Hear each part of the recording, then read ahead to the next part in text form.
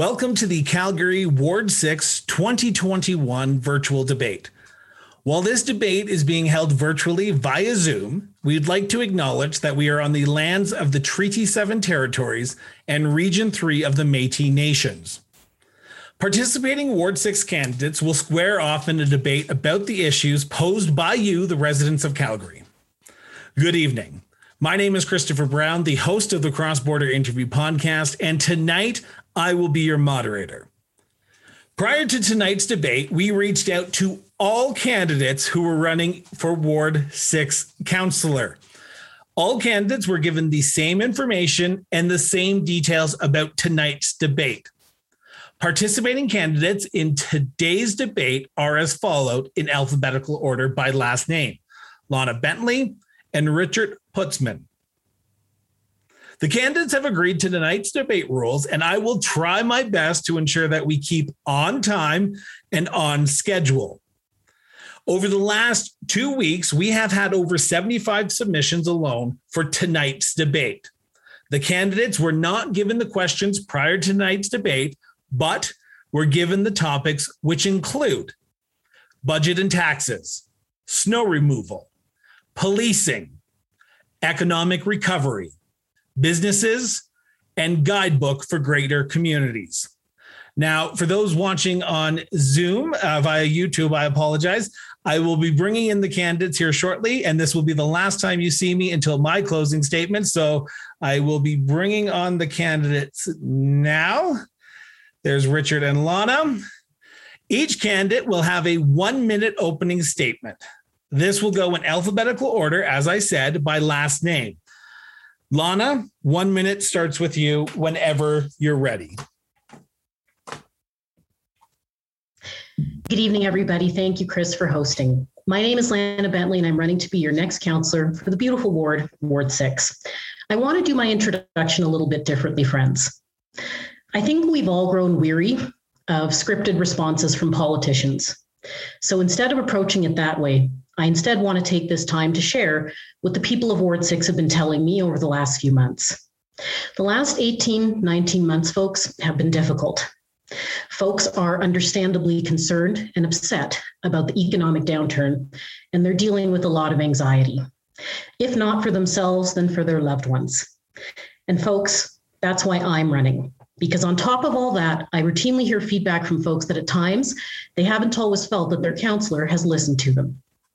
So tonight, I'm here to present you with my vision for a better Ward 6 and an optimistic and energetic approach for our future. Thank you very much, and I look forward to getting to know you throughout the evening. Thanks, everybody. Thank you, Lana. Richard, 1 minute opening statements to you whenever you're ready.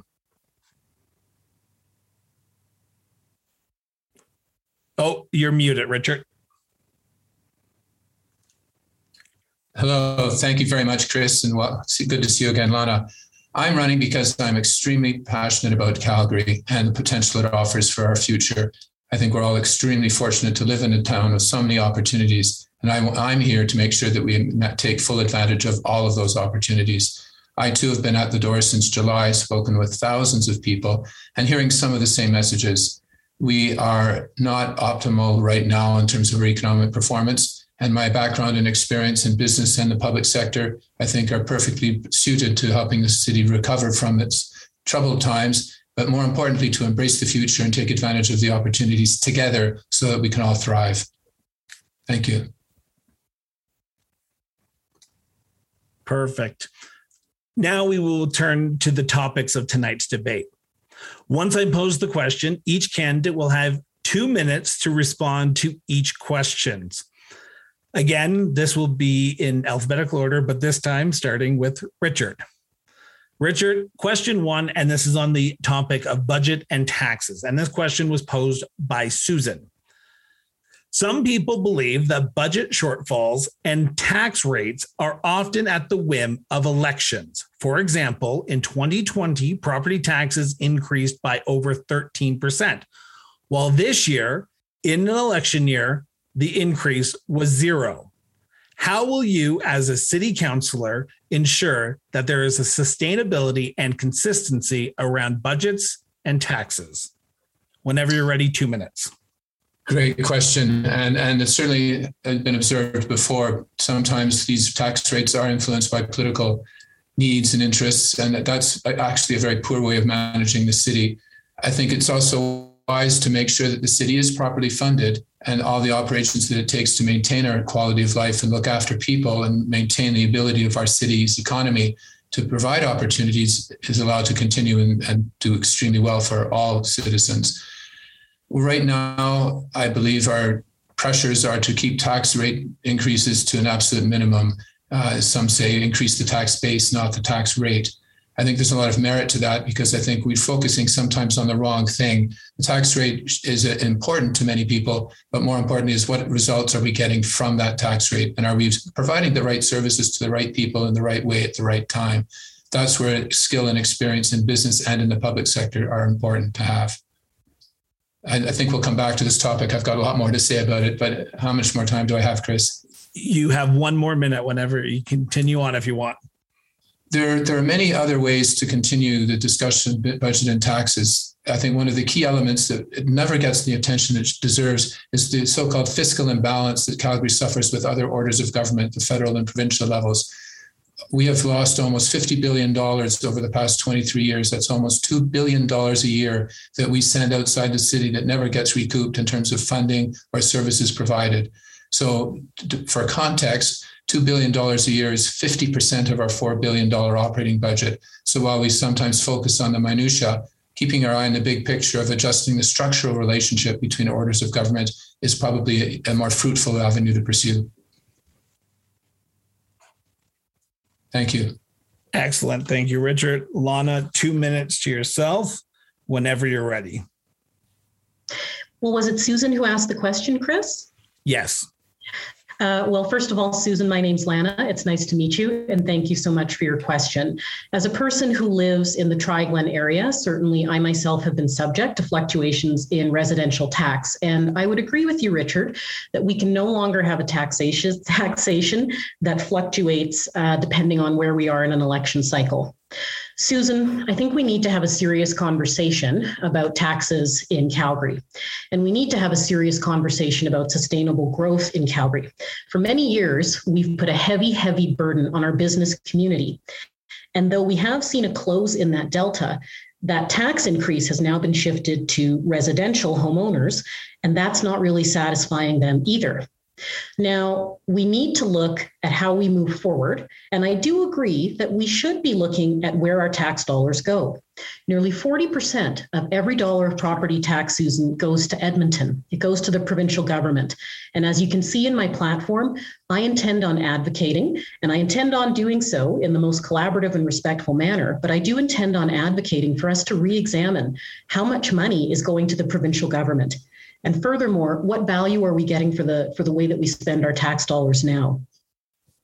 So if we look at the burden that has historically been placed, it has sat with the core. And now that we have a downtown vacancy rate that is quite unprecedented, this is not a sustainable system. So what I would like to do is do a thorough review of our taxes.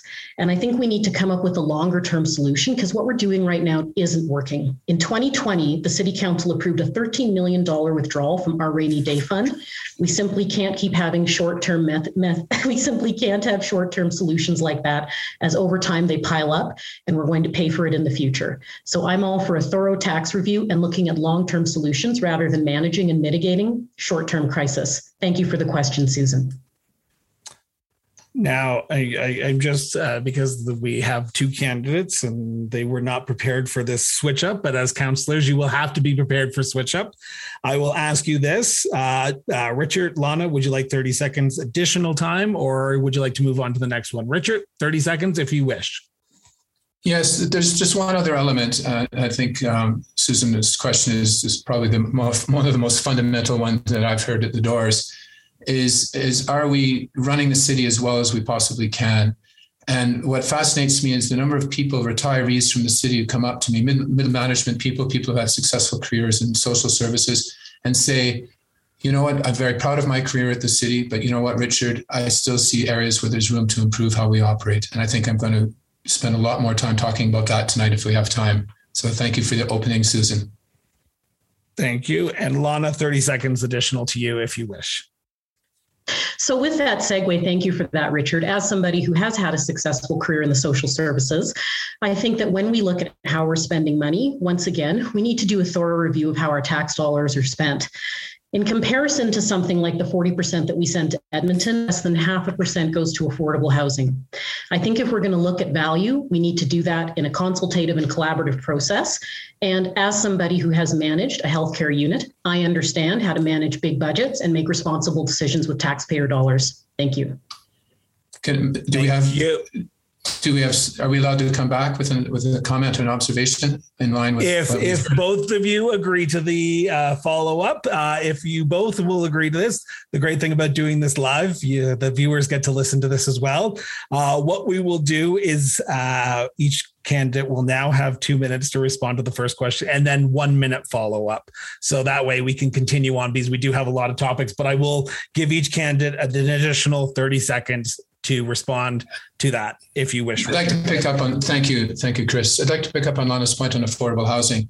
That's a key area for us to collaborate, continue to collaborate and collaborate further with the private sector. It's the affordable housing units that we need from the private sector in collaboration with the city who typically has the land. And we also have to figure out our assessment relationship because right now, a lot of the time, these projects fail because of an assessment that is unfair and unequal and unable to support an affordable housing project. Thank you. Lana, last 30 seconds to you on topic one. Lana, to you.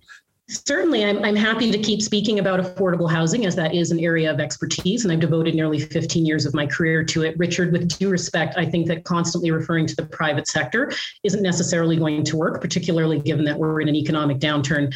As your councillor for Ward 6, you can count on me to advocate with other orders of government, including federal and provincial, as housing squarely falls within their mandates as well. Thank you.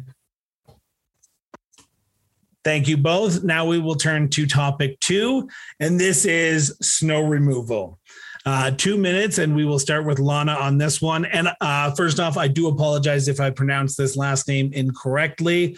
I did not have a phonetic spelling, so I'm going to try my best here. But this question is posed by Mr. Tookets, T-O-O-K-E-T-S, Tookets, I'm assuming. This topic is snow removal. Last year's snowfall was one of the worst I've seen in the time I've been in the city. Streets weren't cleared properly, sidewalks weren't cleared for our seniors, and windrows were created, causing vehicles to be stuck. Will you work to ensure that this upcoming winter season snow removal is done properly? And also, and this is a two-parter question, also, if possible, what do you see as one thing the city could do this year to ensure better snow service for the money allocated? Lana, 2 minutes whenever you're ready.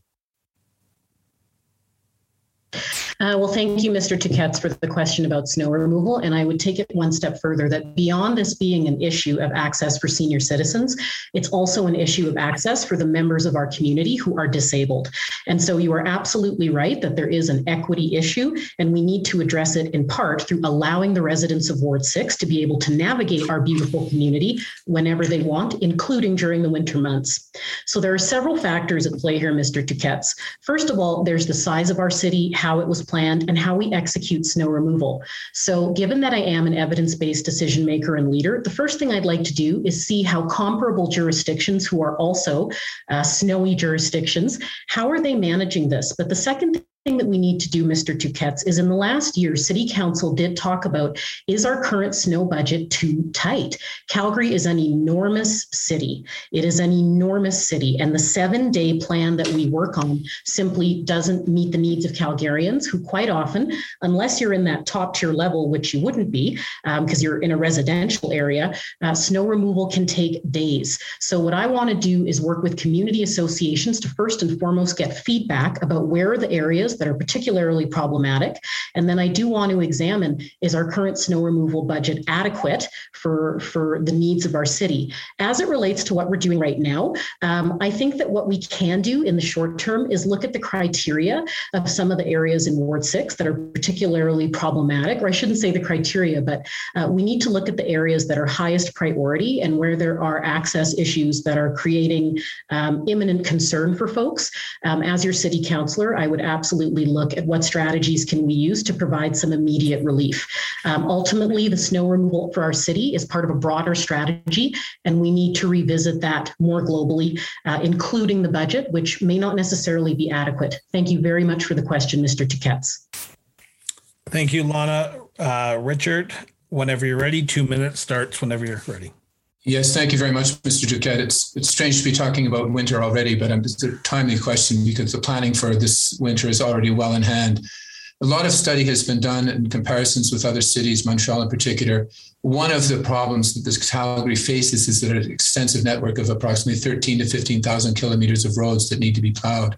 And of course, after a major snowstorm, it's simply unsatisfactory how long it's been taken.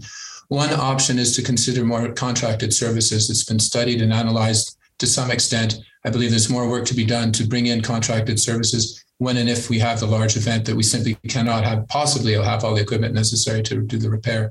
But there's one particular area that I think that we can have some fun with, and that's with the snowy windrow that's left at the end of our driveway by our gracious grader operator who delivers this mess to be cleared by us again further. And what we have done as a city is look carefully at the gating technology that enables the plow operator to stop plowing snow back into the driveway. And we recently tested for about the third or fourth time the latest technology. It has not succeeded yet, but that would go a long way to easing the burden, especially on senior citizens, to clear the heavy ice and gunk, they call it, off the end of their driveway. What I propose is that we hold a competition, an international competition for the technology necessary to improve the gating technology so that every grader can have a gate at the end of the blade. And as they approach a driveway, they lower the gate and simply do not fill the driveway with snow. That would be a very successful project, relatively inexpensive. And if we were successful with that, every Ward 6 resident would be very grateful. And I think we will have done a very successful effort for them. Thank you. Thank you. Minute, if you wish. Lana, whenever you're ready. Well, I just want to highlight that here we are talking about a city budget that has become unmanageable. We have people asking for solutions and concerns about taxes going up. And I'm also hearing, Richard, you're talking about contracting out services. So to me, I do have concerns about the cost. And I think that the event that you're referring to has some merit. However, people are needing immediate relief now. I think that we need local solutions and we need to focus on what's important, which is making sure that not just our seniors, but the disabled members of our community have access this winter. The reality is we can start expecting to see snow by the time the new council is sworn in. So as the city councillor, I will take immediate action to work collaboratively with community associations to identify solutions that we can put into practice now. Thank you. Richard, if you'd like to take a minute as well, go whenever. I'm fine, thank you. Okay. Thank you, Mr. Duquette, for the question. The next topic is around policing. This question will start with Richard. This question is from Juan. What are your views on the Calgary Police Service? And how can you, as the next councillor, ensure that there's transparency in the Calgary Police Service and that there is civilian oversight? 2 minutes to you, Richard, whenever you're ready. Great question. That was from Lon. I'm not sure I heard the name correctly. Juan. Oh, Juan, excuse me. I've been privileged to serve on the Calgary Police Service for a partial term and my last term in office as a councillor, and learned a lot about the way the service works and the civilian control that's necessary. It's all very thoroughly and legally mandated that the Calgary Police Service is under the Calgary Police Commission, to which 2 members of council are elected, as well as the mayor, to serve and represent the citizens of Calgary. The boundaries of what a citizen and even a member of the police commission can offer are fairly defined, and input and transparency are 2 of the key pieces that I focused on, dealing with a number of issues, the complexity and the importance of getting it right are critical for the success of our city. Public safety remains a top 3 issue for the residents of Ward 6. And I think public safety will always continue to be a top of mind for a lot of our residents. I think the police chief has indicated publicly that he's open to considering alternative service delivery. And I think this will be a very important area to understand more about, and again, to rely on evidence-based, data-driven decision-making. What are the answers? I don't think that we should necessarily be driven purely by budget. By the way, the police budget is $500 million a year. It's the largest single line item budget in the city budget. And I think that we have to be looking at creative ways of delivering services to our citizens. I think the police chief has indicated publicly in the newspapers that he's open to consideration for alternative delivery systems and opportunities. And I think that that's an area that I look forward to if I'm elected. That's an area I'd like to continue to pursue. Thank you. Thank you, Richard. Lana, 2 minutes to yourself whenever you're ready. Thank you. And I am going to ask a member of my team just to confirm whether the police budget is 401 million or 500 million. And I think that is important because right now folks do have some concerns about making sure the police are adequately resourced. I'm going to interrupt you here for a second, Lana. I'm not trying to be rude, but if your team cannot do that, you were all given the same information, and I just want to make everyone have the same information. I do think 100 million disparity is worth noting. So as it relates to excuse me, what disparity are we referring to? So is the budget $400 million, Richard, or 500? To my recollection, it's a $500 million budget. Okay. I just want to make sure that the information that we have with us is what we are debating, and it's not particularly germane to this topic. It remains the largest item in our budget. So I have paused the timer. So Lana, whenever you're ready, continue on. Sure. Well, Juan, thank you for the question about the police. And I think as it relates to civilian oversight, that is the role of the Calgary Police Commission. And so that is an independent body that is intended to provide civilian oversight. Now, I think as it relates to building a collaborative relationship with the police, I think that we need to bring all the stakeholders to the table and come up with solutions that not only meet the needs of people in Ward 6, but the police as well. So Juan, you asked for our personal stances on the police. I've done some great work with the Calgary Police Service as a civilian, working with them collaboratively to deliver programming in the area of domestic violence. And I've also worked with them in the area of housing and permanent supportive housing. And so I myself have had really positive working relations with the police that really just reinforces that there is an appetite to work collaboratively and partner with community groups to create effective results. So as it relates to the transparency of the police, I need to understand that question a bit better, Juan. But if you're asking what steps would I take to develop a relationship, as somebody who has worked with the Calgary Police Service collaboratively, and as somebody who hears feedback from communities who don't always feel that their needs are met by the Calgary Police Service, I think I can play a unique role in helping to facilitate those relationships and to build bridges, because I think fundamentally we all want the same thing, which is to feel safe in our community and to feel like our opinion matters and to feel like we can count on each other. Thank you. Richard, a minute to yourself for follow-up, and then we will go back to Lana. One area where we had tremendous success through my 2 terms on council in Ward 6 was with community associations working collaboratively with the police service through Facebook initiatives as a platform for community safety and community attention, shall we say, and crime prevention. And the police were very enthusiastic. We had as many as 200 and 300 people in rooms gathered to hear how the police would support the activities of the community as they emerged with sometimes 1,000 members on Facebook, all looking out for each other, making sure doors were locked, making sure that everything was safe for them, and that those who were misbehaving were quickly reported to the police, which is what the police want. We're not looking for vigilantism, of course. We're looking for another information source for the police to rely on their community. And frankly, very much appreciated by the residents who learned how they could protect themselves through their own initiatives. Lana, 1 minute to yourself whenever you're ready. Sure. One of the things that I believe is really important for complex systems to work well, Juan, is the idea of right person, right job. Quite often our police services engage to respond to issues, that are outside of their scope as police officers. And so as your next city councillor, I want to support right person, right job, responding at the right time. There are some issues where we absolutely need engagement with the police service, but for other issues that could be addressed through community development and a social response, I think we need to explore that as well. Not only will that relieve financial pressure on using our most expensive crisis resources, but it's also better for long-term impact. What we want is long-term safety and stability in our communities, and you don't necessarily get that through engaging crisis services, but you get it through working collaboratively together using evidence-based community development and community engagement strategies. Thank you, Juan. Thank you, Lana. Thank you, Richard.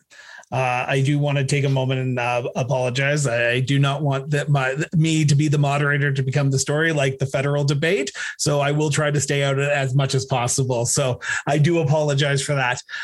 This is topic 4, and this question is going to be posed directly to Lana Bentley first. And as you can imagine, COVID-19 is a hot topic right now. So this is a hybrid question. So this came from multiple people, and we took a lot of the questions that they asked and we put them all together. With the 4th wave of COVID-19 upon us, and one of your first acts as the new city council will be to pass a budget, how do you envision the city of Calgary working towards an economic recovery that does not come on the backs of businesses and also its citizens? 2 minutes to yourself, Lana, whenever you're ready. Chris, there was a lot in there. Could I trouble you to repeat the question, please? No problem. With the 4th wave of COVID-19 upon us, and one of the first acts as a new city council will be to pass a budget, how do you envision the city of Calgary working towards an economic recovery that does not come on the backs of businesses and its citizens? So whenever you're ready, 2 minutes. Point taken. And I think that is obviously a serious concern for us, is not only how do we recover from the pandemic, but rather than going back to normal, how do we move forward in a way that we're future fit? And we also need to build in resilience to the future economy of Calgary. I think that over the years, we've all seen that our economy is vulnerable to boom and bust cycles, and the pandemic certainly exacerbated that. So I think in terms of how does the city do this, I would actually say it's not just the city of Calgary. I think we need to partner and collaborate with all the business expertise that we have in the city, including the Chamber of Commerce, Calgary Economic Development, and the social profit sector as well, who have been walking alongside some of the most financially vulnerable throughout the last 18 months. Calgary Economic Development Council, they did have a response that was respond, rebuild, recover. And I think they've actually laid out a really good roadmap for how we can move forward. And I want to emphasize, I'm not just interested in recovery for the short term, but I think what this pandemic has given us an opportunity to do is to consider future fit industries for Calgary. I think the city of Calgary can play a lead role in partnering with different experts to help us incentivize those businesses that represent industries of the future. So technology, the creative sector, and of course, renewable energy. And we're hearing the message loud and clear, Chris, that people want to see our economy as it moves forward be future fit. We cannot be future proof because unfortunately we can't predict what's going to happen. But I think our city has already taken some really good steps to start engaging and partnering with all those subject matter experts to explore future fit industries, as well as how we can incentivize those industries to come set up shop in Calgary. And beyond economic solutions, Calgary is a wonderful city that's highly livable, and we can make it the most modern, vibrant, and dynamic city to attract talent and help people build a life here. Thank you very much. Thank you, Richard. 2 minutes to yourself whenever you're ready, unless you want me to repeat the question, and I'm happy to do that. Yes, if you could repeat the question, please. And who's the question from? This was several This sources. was from multiple people. So a lot of people asked about economic recovery on the backs of businesses, on the backs of citizens. So we've taken about 8 questions about economic recovery and put them into one hybrid question.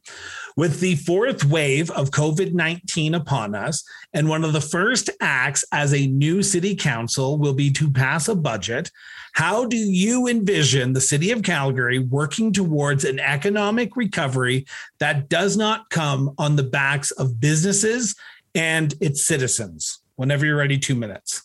Thank you for the question. I think the recovery is done in partnership with the private sector and all the various agencies that work together, from tourism to Calgary Economic Development to the Convention Centre, a host of promotional agencies working together in a common strategy.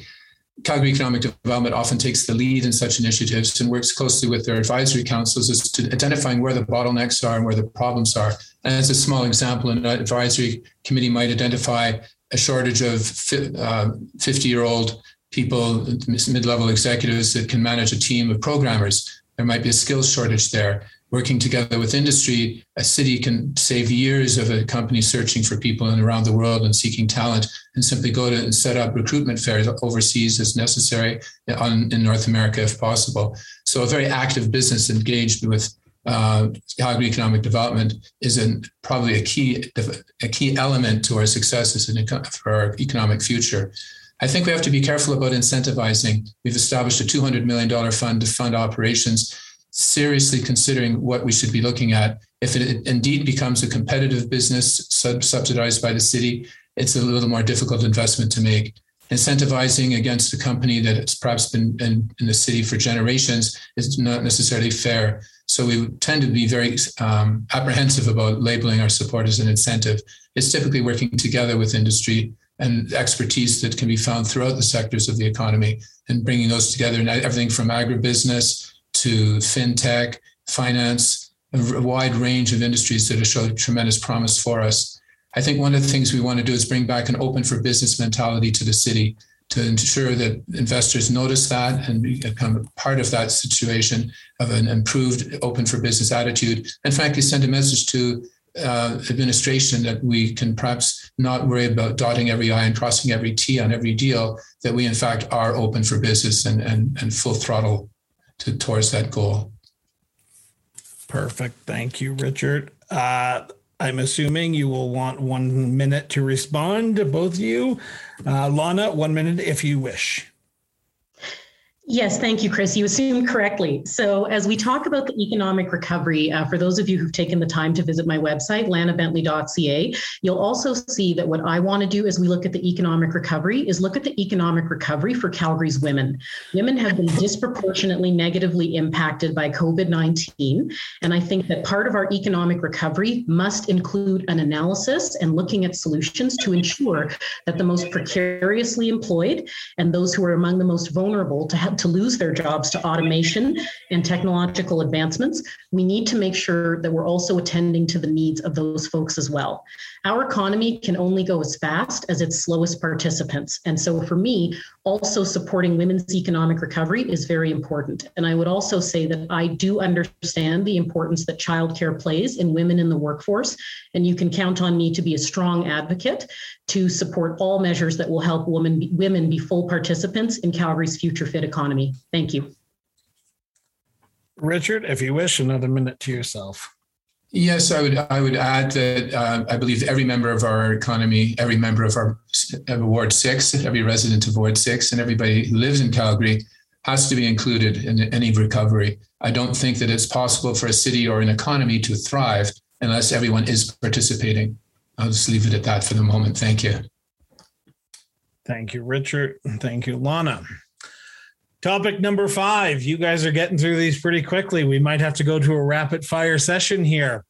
Topic number 5 is around businesses. And this question is posed by Sandra.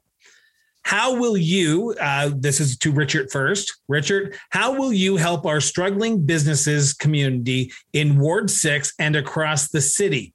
And a follow-up to that, can you tell us if your campaign has sourced local businesses for any campaign-related material? Richard, whenever you're ready. Yes, thank you. I think I've sourced almost exclusively everything we have on the campaign from local businesses.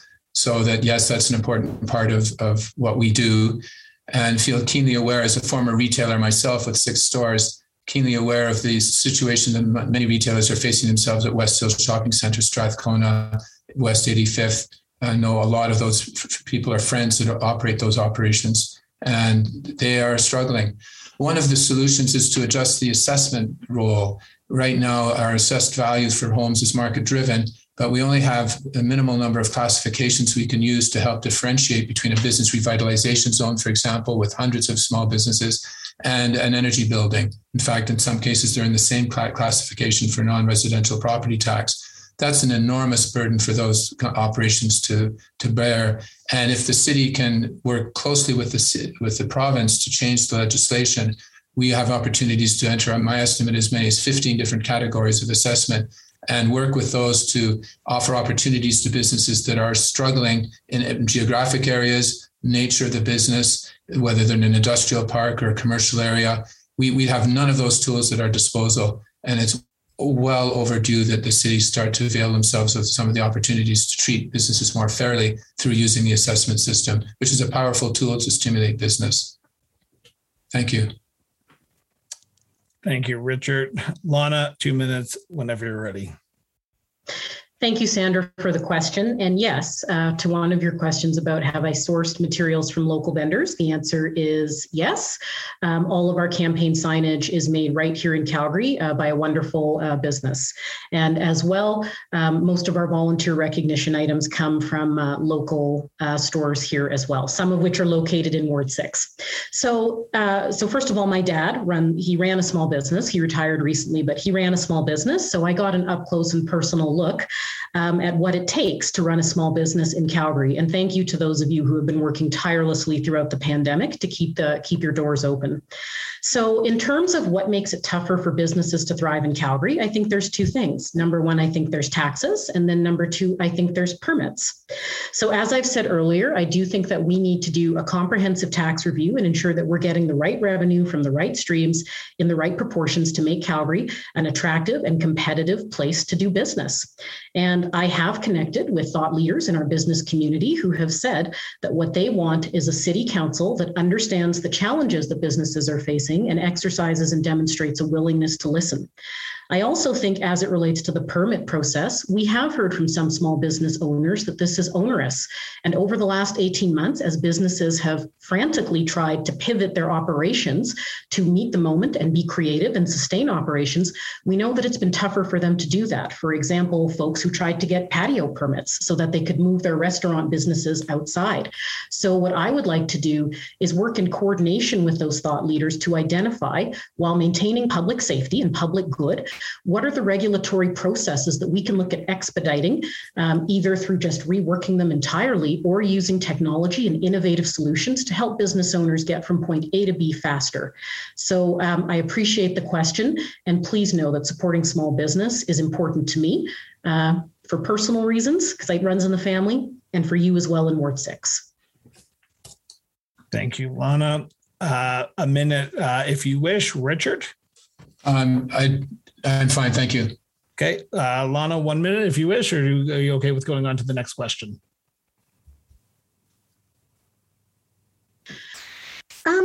Well, Chris, I would just ask, were there any supplementary questions connected to that people wrote in with that you want to ask? Or there might be a few later on in our rapid fire questions, but we've covered most of the business questions right now. Okay. Topic number 6, and this is the guidebook for great communities. This question is posed to Lana first, and this question is from Sanjeet. Have you read the guidebook for great communities? And the follow-up to that is, how will you ensure that more public engagement is done on large decisions like this one?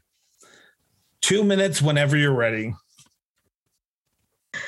Hi, Sanjeet. The answer is Yes, I have read some of the guidebook, and I believe now it's called the Guidebook for Local Area Planning. I think, like many Calgarians, it was a long document and very densely packed with, at times, what I perceived as technical information. So, Sanjeet, yes, I am familiar with the guidebook. I am familiar with the premise of it. And I do know that the guidebook was intended to be a tool that was supposed to be a bridge to help Calgarians get all the things that we want, which is well-planned communities. And I also think helping folks who are at different stages of their life live and participate in community. So yeah, I'm familiar with it. And, the rollout of the guidebook, now renamed, it wasn't well done. Let's be honest. And I think that the way that process unfolded didn't feel good. And I think that part of the challenge with the guidebook is that over the last 18 months, home has become more than home. It has become school. It's become where we work. And so where we live has come to take on even more meaning and importance. And the thought that that might be under threat is absolutely scary. And I understand that. I also hear from folks in Ward 6 that they don't want to necessarily I should rephrase that. Folks in Ward 6 want to know that their opinions are being considered in a thoughtful way. And so, Sanjeet, with a background in social work, I have a lot of expertise and experience as it relates to community engagement. And one of the things that people often say makes them want to vote for me is that I'm a good listener who's able to integrate information from across the continuum. For me, it's not an either or, it's a both and. Our city is growing. We know that it has that things have to change and evolve. The question is, how can we approach those conversations in a respectful manner? I have a lot of experience engaging community, and I'll bring that to council on your behalf. Thank you, Lana. Richard, 2 minutes to you whenever you're ready. Thank you, Chris, and thank you, Sanjeet, for the question. The guidebook has had a difficult time getting through council and getting through the media and getting to the public, where it should have been a warm welcome. It has not been well handled, and I think there's a lot of room for us to think about how we could do better the next time. My proposal would be to start with a whole discussion and go right back to Imagine Calgary Days in the Municipal Development Plan. I'm not confident that when the public signed on for density, they understood what the implications were going to be. I think the public engagement process needs to be revisited. I think we have to assess whether or not the benefits and the desirabilities of density are being properly presented to the public for their consideration. I've chaired or been part of or been at the table for dozens of typically angry meetings, mainly east of Sarcee Trail, frankly, in the Tri-Glen in particular, when everything from a duplex is proposed to a 6-story residential complex with 50 units. It typically aggravates citizens to a level that even the CA gets worried about sometimes. And sometimes I've been at more than a few meetings where security's had to be called in. And sometimes we start the meetings with security present because of past meetings. This is clearly a volatile, challenging environment for all of us. And I think that until we go back to first principles, I understand, for instance, that sometimes the tax revenue isn't as fabulous as one would have anticipated after redevelopment, and that we are not gaining density points, particularly with the secondary suite issue. So in other words, the sorts of things we're doing aren't entirely consistent with our overall goals as a city. And I think it's very, very important that we spend time to assess how that is possible. And in order to do that, I think it's important to go back to first principles. Truly, what's the benefit cost of density, and why should we have it, and what communities should be expecting it to come their way soon, and what other communities perhaps not so much? And should there be those sorts of differences made?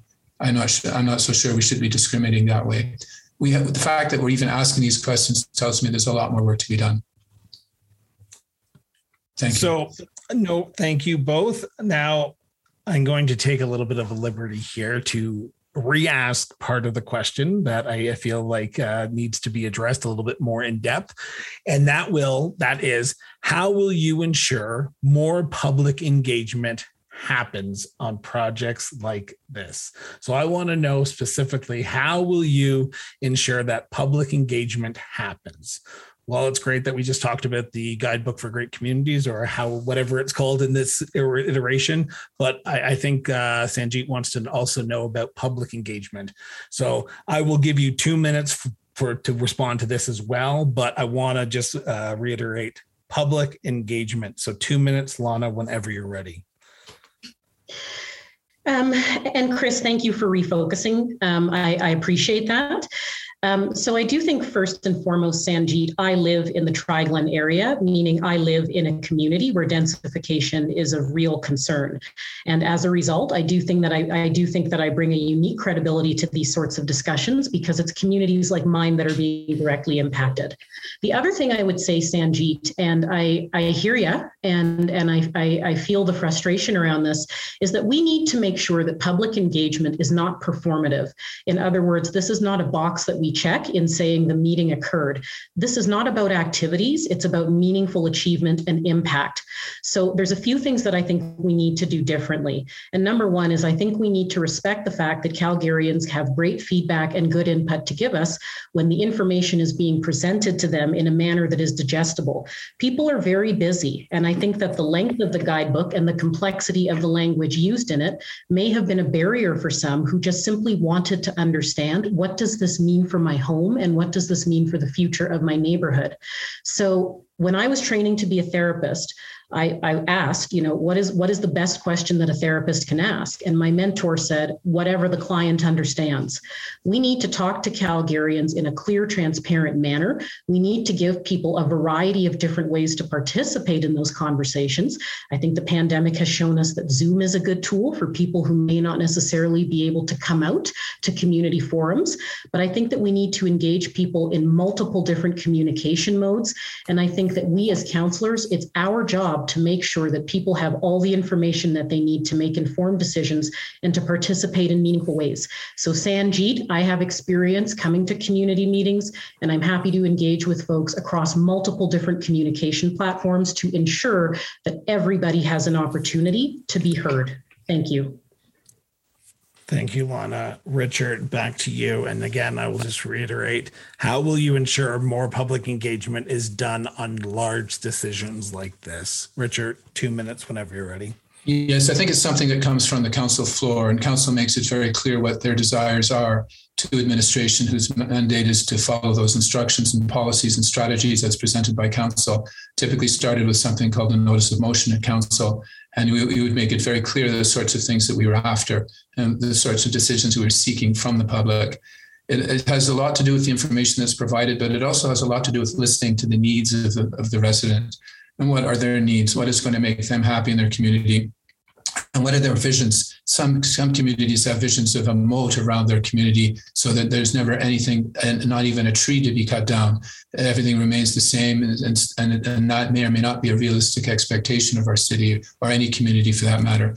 So I think we have to really go back to first principles, and even beyond sort of the nature of information that's provided, I would start it the other way around. I would listen to what the people have to say and get them to tell us what their priorities are, and listening to the people carefully, because by now, community associations in particular often have, as they do in the Tri-Glen, each one of them has an extremely sophisticated and capable development committee, and they understand the questions that they, I'm not sure, have been asked for their input at this level yet. And I think that's one of the key things that will change to do. So it's not about providing information to them. It's about extracting from them their collective wisdom and let that guide the process from there. Thank you. Thank you, Sanjeet. Great questions. Thank you, both of you, for indulging me in that follow-up, because I just wanted to make sure that both of those were answered, because I know it is a big topic, like a big document. Now, as the next city councillor, you will have to think on your feet. I have a few other questions that are going to be sort of a rapid fire, yet again, 2 minutes. These were also posed by the residents of Ward 6 in the city of Calgary. So if you don't mind, I'm going to ask the follow-up questions, because we've gone through our 6 topics that I had prepared you for, but you guys have all been on time, and we still got a few minutes before we can do closing statements. So this question is going to be posed to Mr. Putzman first. And this is the issue of what this question was posed by Stephen, and this is a personal question. What is the biggest issue you believe is facing the people of Ward 6 today? Richard, whenever you're ready, 2 minutes. Biggest decision faced by residents in Ward 6 today. Biggest issue. Biggest issue. Oh, I thought you said decision. Biggest issue you believe facing the people of Ward 6, and that is posed by Stephen. Whenever you're ready, 2 minutes. We've been to 30,000 doors and spoken to, 13,000 doors, 13,000 doors, and listened very carefully to people. I suggest there are three key issues, really difficult to prioritize them. I think jobs and the economy are at the top, along with public safety. I think those would be the top two that I would mention at the top of my mind. And ensuring vulnerable people have access to services comes up frequently as well. So those would be the top three. Reluctant to choose one over the other, I think. And more interestingly, perhaps all of those fit together in very important and critical ways. A jobless person has a separate set of needs than those that are successfully employed at the moment. And I think we have to make sure we look after everybody in the community, and one impacts the other. I'm going to add on to this question for Stephen here, just to make sure that you have the time, because you still have a minute and 20 seconds left. But how will you address that one issue? How will you address the issue the three issues you've just raised as the next city councillor for Ward 6? Continue on, Richard. My interest in business has always been business development. My career in the public sector has been a lot with Calgary Economic Development, where I was the senior business development manager. So I am a believer that we can allow ourselves the growth through successful economic development policies, continuing to support Calgary economic development properly, and perhaps even expand its role in the city and taking a leadership role amongst all the various agencies to make sure that we establish ourselves for the next generation. And major projects are a part of that. The Green Line, the Event Centre, all of these projects are an important part of the economy, which will not only generate jobs and activity, but be part of an economic development package that attracts investment and talent, frankly, from around the world. That's the dimension I'd be considering. Thank you. Perfect. Lana, 2 minutes to yourself. And Stephen's question yet again is, what is the biggest issue you believe facing the people of Ward 6? And then just to make sure that you get the exact same question that I just posed to Richard as well, how will you address it as the next city councillor for Ward 6 whenever you're ready? 2 minutes. Sure. I think there's two ways that we can look at this, Steve. So number one, in a recent citizen engagement survey that was conducted in Ward 6, the biggest issue that actually came up was traffic. And that had to do with both road maintenance, traffic calming, snow removal, and traffic safety. That issue has come up a number of different times when I've been at the doors. So traffic in a recent citizen engagement survey was identified as the number one issue for people in Ward 6. Following that was also concerns related to COVID-19. Now, I think if we look at those concerns related to COVID-19, that covers a vast expanse of concerns.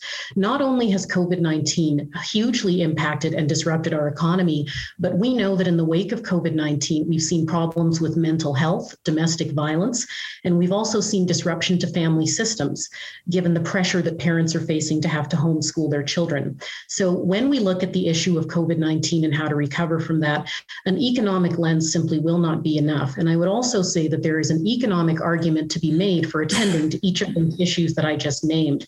We know that it can cost up to $50,000 per annum, for example, to support somebody with taxpayer dollars who does not have a roof over their head. We know that domestic violence is among one of the most disruptive and costly issues to our community, both financially and with the devastating impact that it has on lives and families. So if we're looking at those issues, COVID-19, economic anxiety related to that, and then at the more local level, traffic and safety. I would also say that folks in Ward 6 have said that they want to have access to good recreation and public spaces to gather. And I would also add to that folks in Ward 6 have said to me, at any rate, that thinking about a more resilient economy is important to them as well. So also considering issues like climate change and how we can develop a future fit economy that not only benefits Calgarians now, but will help us to attract younger workers to build a life here. Thank you. Now, I will give both of you 1 minute to follow up as well, if you wish. If not, we will move on to the last question before we go into the closing statements. Richard, 1 minute. I'm okay. Lana, okay. Are you okay with moving on to the last question then? Yeah, for sure, Chris. I'm okay with that. Okay. Thank you. The last question is, I apologize. I don't want to pronounce this name incorrectly. And I believe it was I just don't want to pronounce this incorrectly, so I'm not even going to try. And it was only the first name that was submitted. Due to COVID-19, there has been a rise in mental health support services being used. How will you ensure residents still have access to these services in the future? This question will be posed to Richard first, as the last one was posed. Sorry, I just want to make sure. To Lana first. I apologize. Lana, 2 minutes to yourself. Well, Richard, you look like you were about to start. Do you want to go? No, you go ahead. I've got my thoughts. Thank you, Lana. So obviously mental health is in my wheelhouse. I'm a proud former employee of Alberta Health Services, where I worked for 10 years in child and adolescent mental health. I managed a psychiatric inpatient unit as well as an emergency room. The question is absolutely correct. We know that in the wake of a pandemic or a natural disaster, there are three major buckets of mental health concerns that we can predict will occur. Number one is substance abuse. Number two would be mood disorders. And finally, anxiety resulting from stress. The good news is, folks, is that we also have a lot of great information about community development and prevention strategies that we can fund through the city. The City of Calgary does fund a variety of different social programs, but the mandate of those programs is preventative in nature. When it comes to providing acute care responses and engaging psychiatry, that actually falls under the umbrella of the provincial government through Alberta Health Services. So I want to do two things. We know that one of the bedrock pieces of good mental wellness is when people live in strong communities where they have access to exercise, nutrition, and they have ongoing engagement with their neighbors. And we call that social inclusion. Funding those sorts of programs is not only infinitely cheaper than investing more in crisis supports, which once again, I will say, do not fall under the mandate as it relates to mental health of your municipal government. But what your municipal government can do is continue to fund really high-performing, prevention-based mental health social inclusion programs. So in short, I know how to do that. I've done it for years, and I'm happy to bring that experience to City Council with the end goal of engaging all the local expertise that we have in Calgary. Our city has a wealth of people who are already doing amazing prevention, community-based delivery here in town. I know these folks, and I'm happy to activate those resources and networks so that we can have made in Ward 6 solutions and support each other through this crisis. Thank you. Richard, 2 minutes to yourself. Could I have the question again, please? You certainly can. Due to COVID-19, there has been a rise in mental health support services used. How will you ensure residents still have access to these services in the future?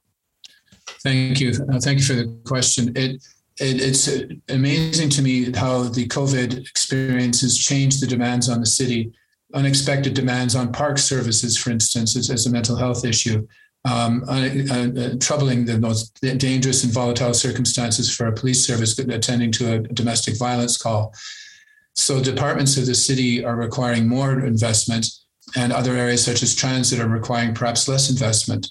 And transit is perhaps a good example of working with technology for on-demand service for some of the feeder systems. So I think that there's an opportunity here to, with experience and expertise in running the city, to understand how we rebalance in response to COVID and post-COVID with a heavy interest in how mental health will be supported. The mayor has taken an interest in mental health issues and contributed significantly. But there's another dimension to this that I think we have to pay attention to as well. And Alana and sort of alluded to it, and where the line is, where the province takes over. And I would say on a monthly basis, in my experience, the province retreats from the services it provides, especially in health services, and leaves the issue of what to do with emergency services for overdosing on the streets. The city ended up bearing some of that responsibility. And I think the correct question often is that an appropriate use of city municipal funds?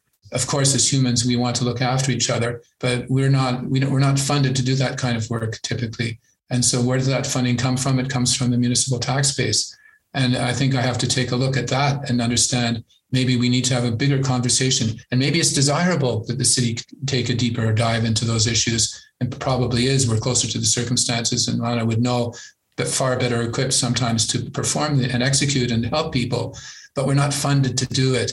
So a negotiation probably would be to start with Edmonton and say, okay, I don't think you're particularly interested in helping with us with this issue locally, but for God's sakes, please give us the funding.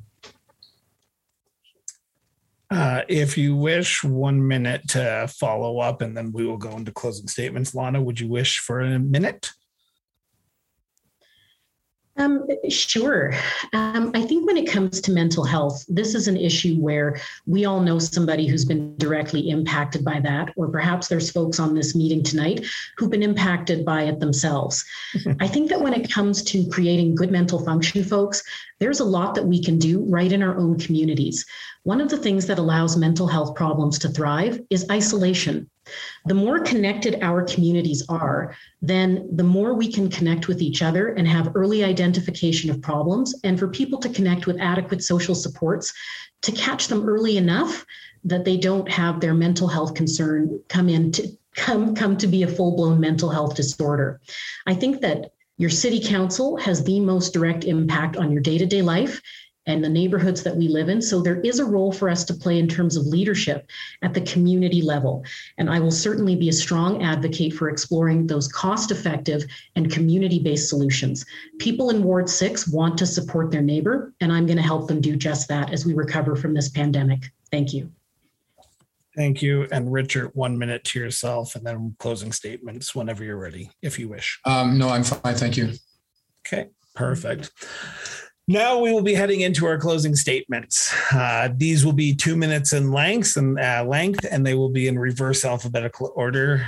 And Richard, you start. 2 minutes, closing statement whenever you're ready. And before you start, I will ask this because it seemed like Ward 11 forgot to do this during our debate, but if you can tell people where they can contact you afterwards, because we got a few people asking where you can reach out if they want to ask a follow-up question.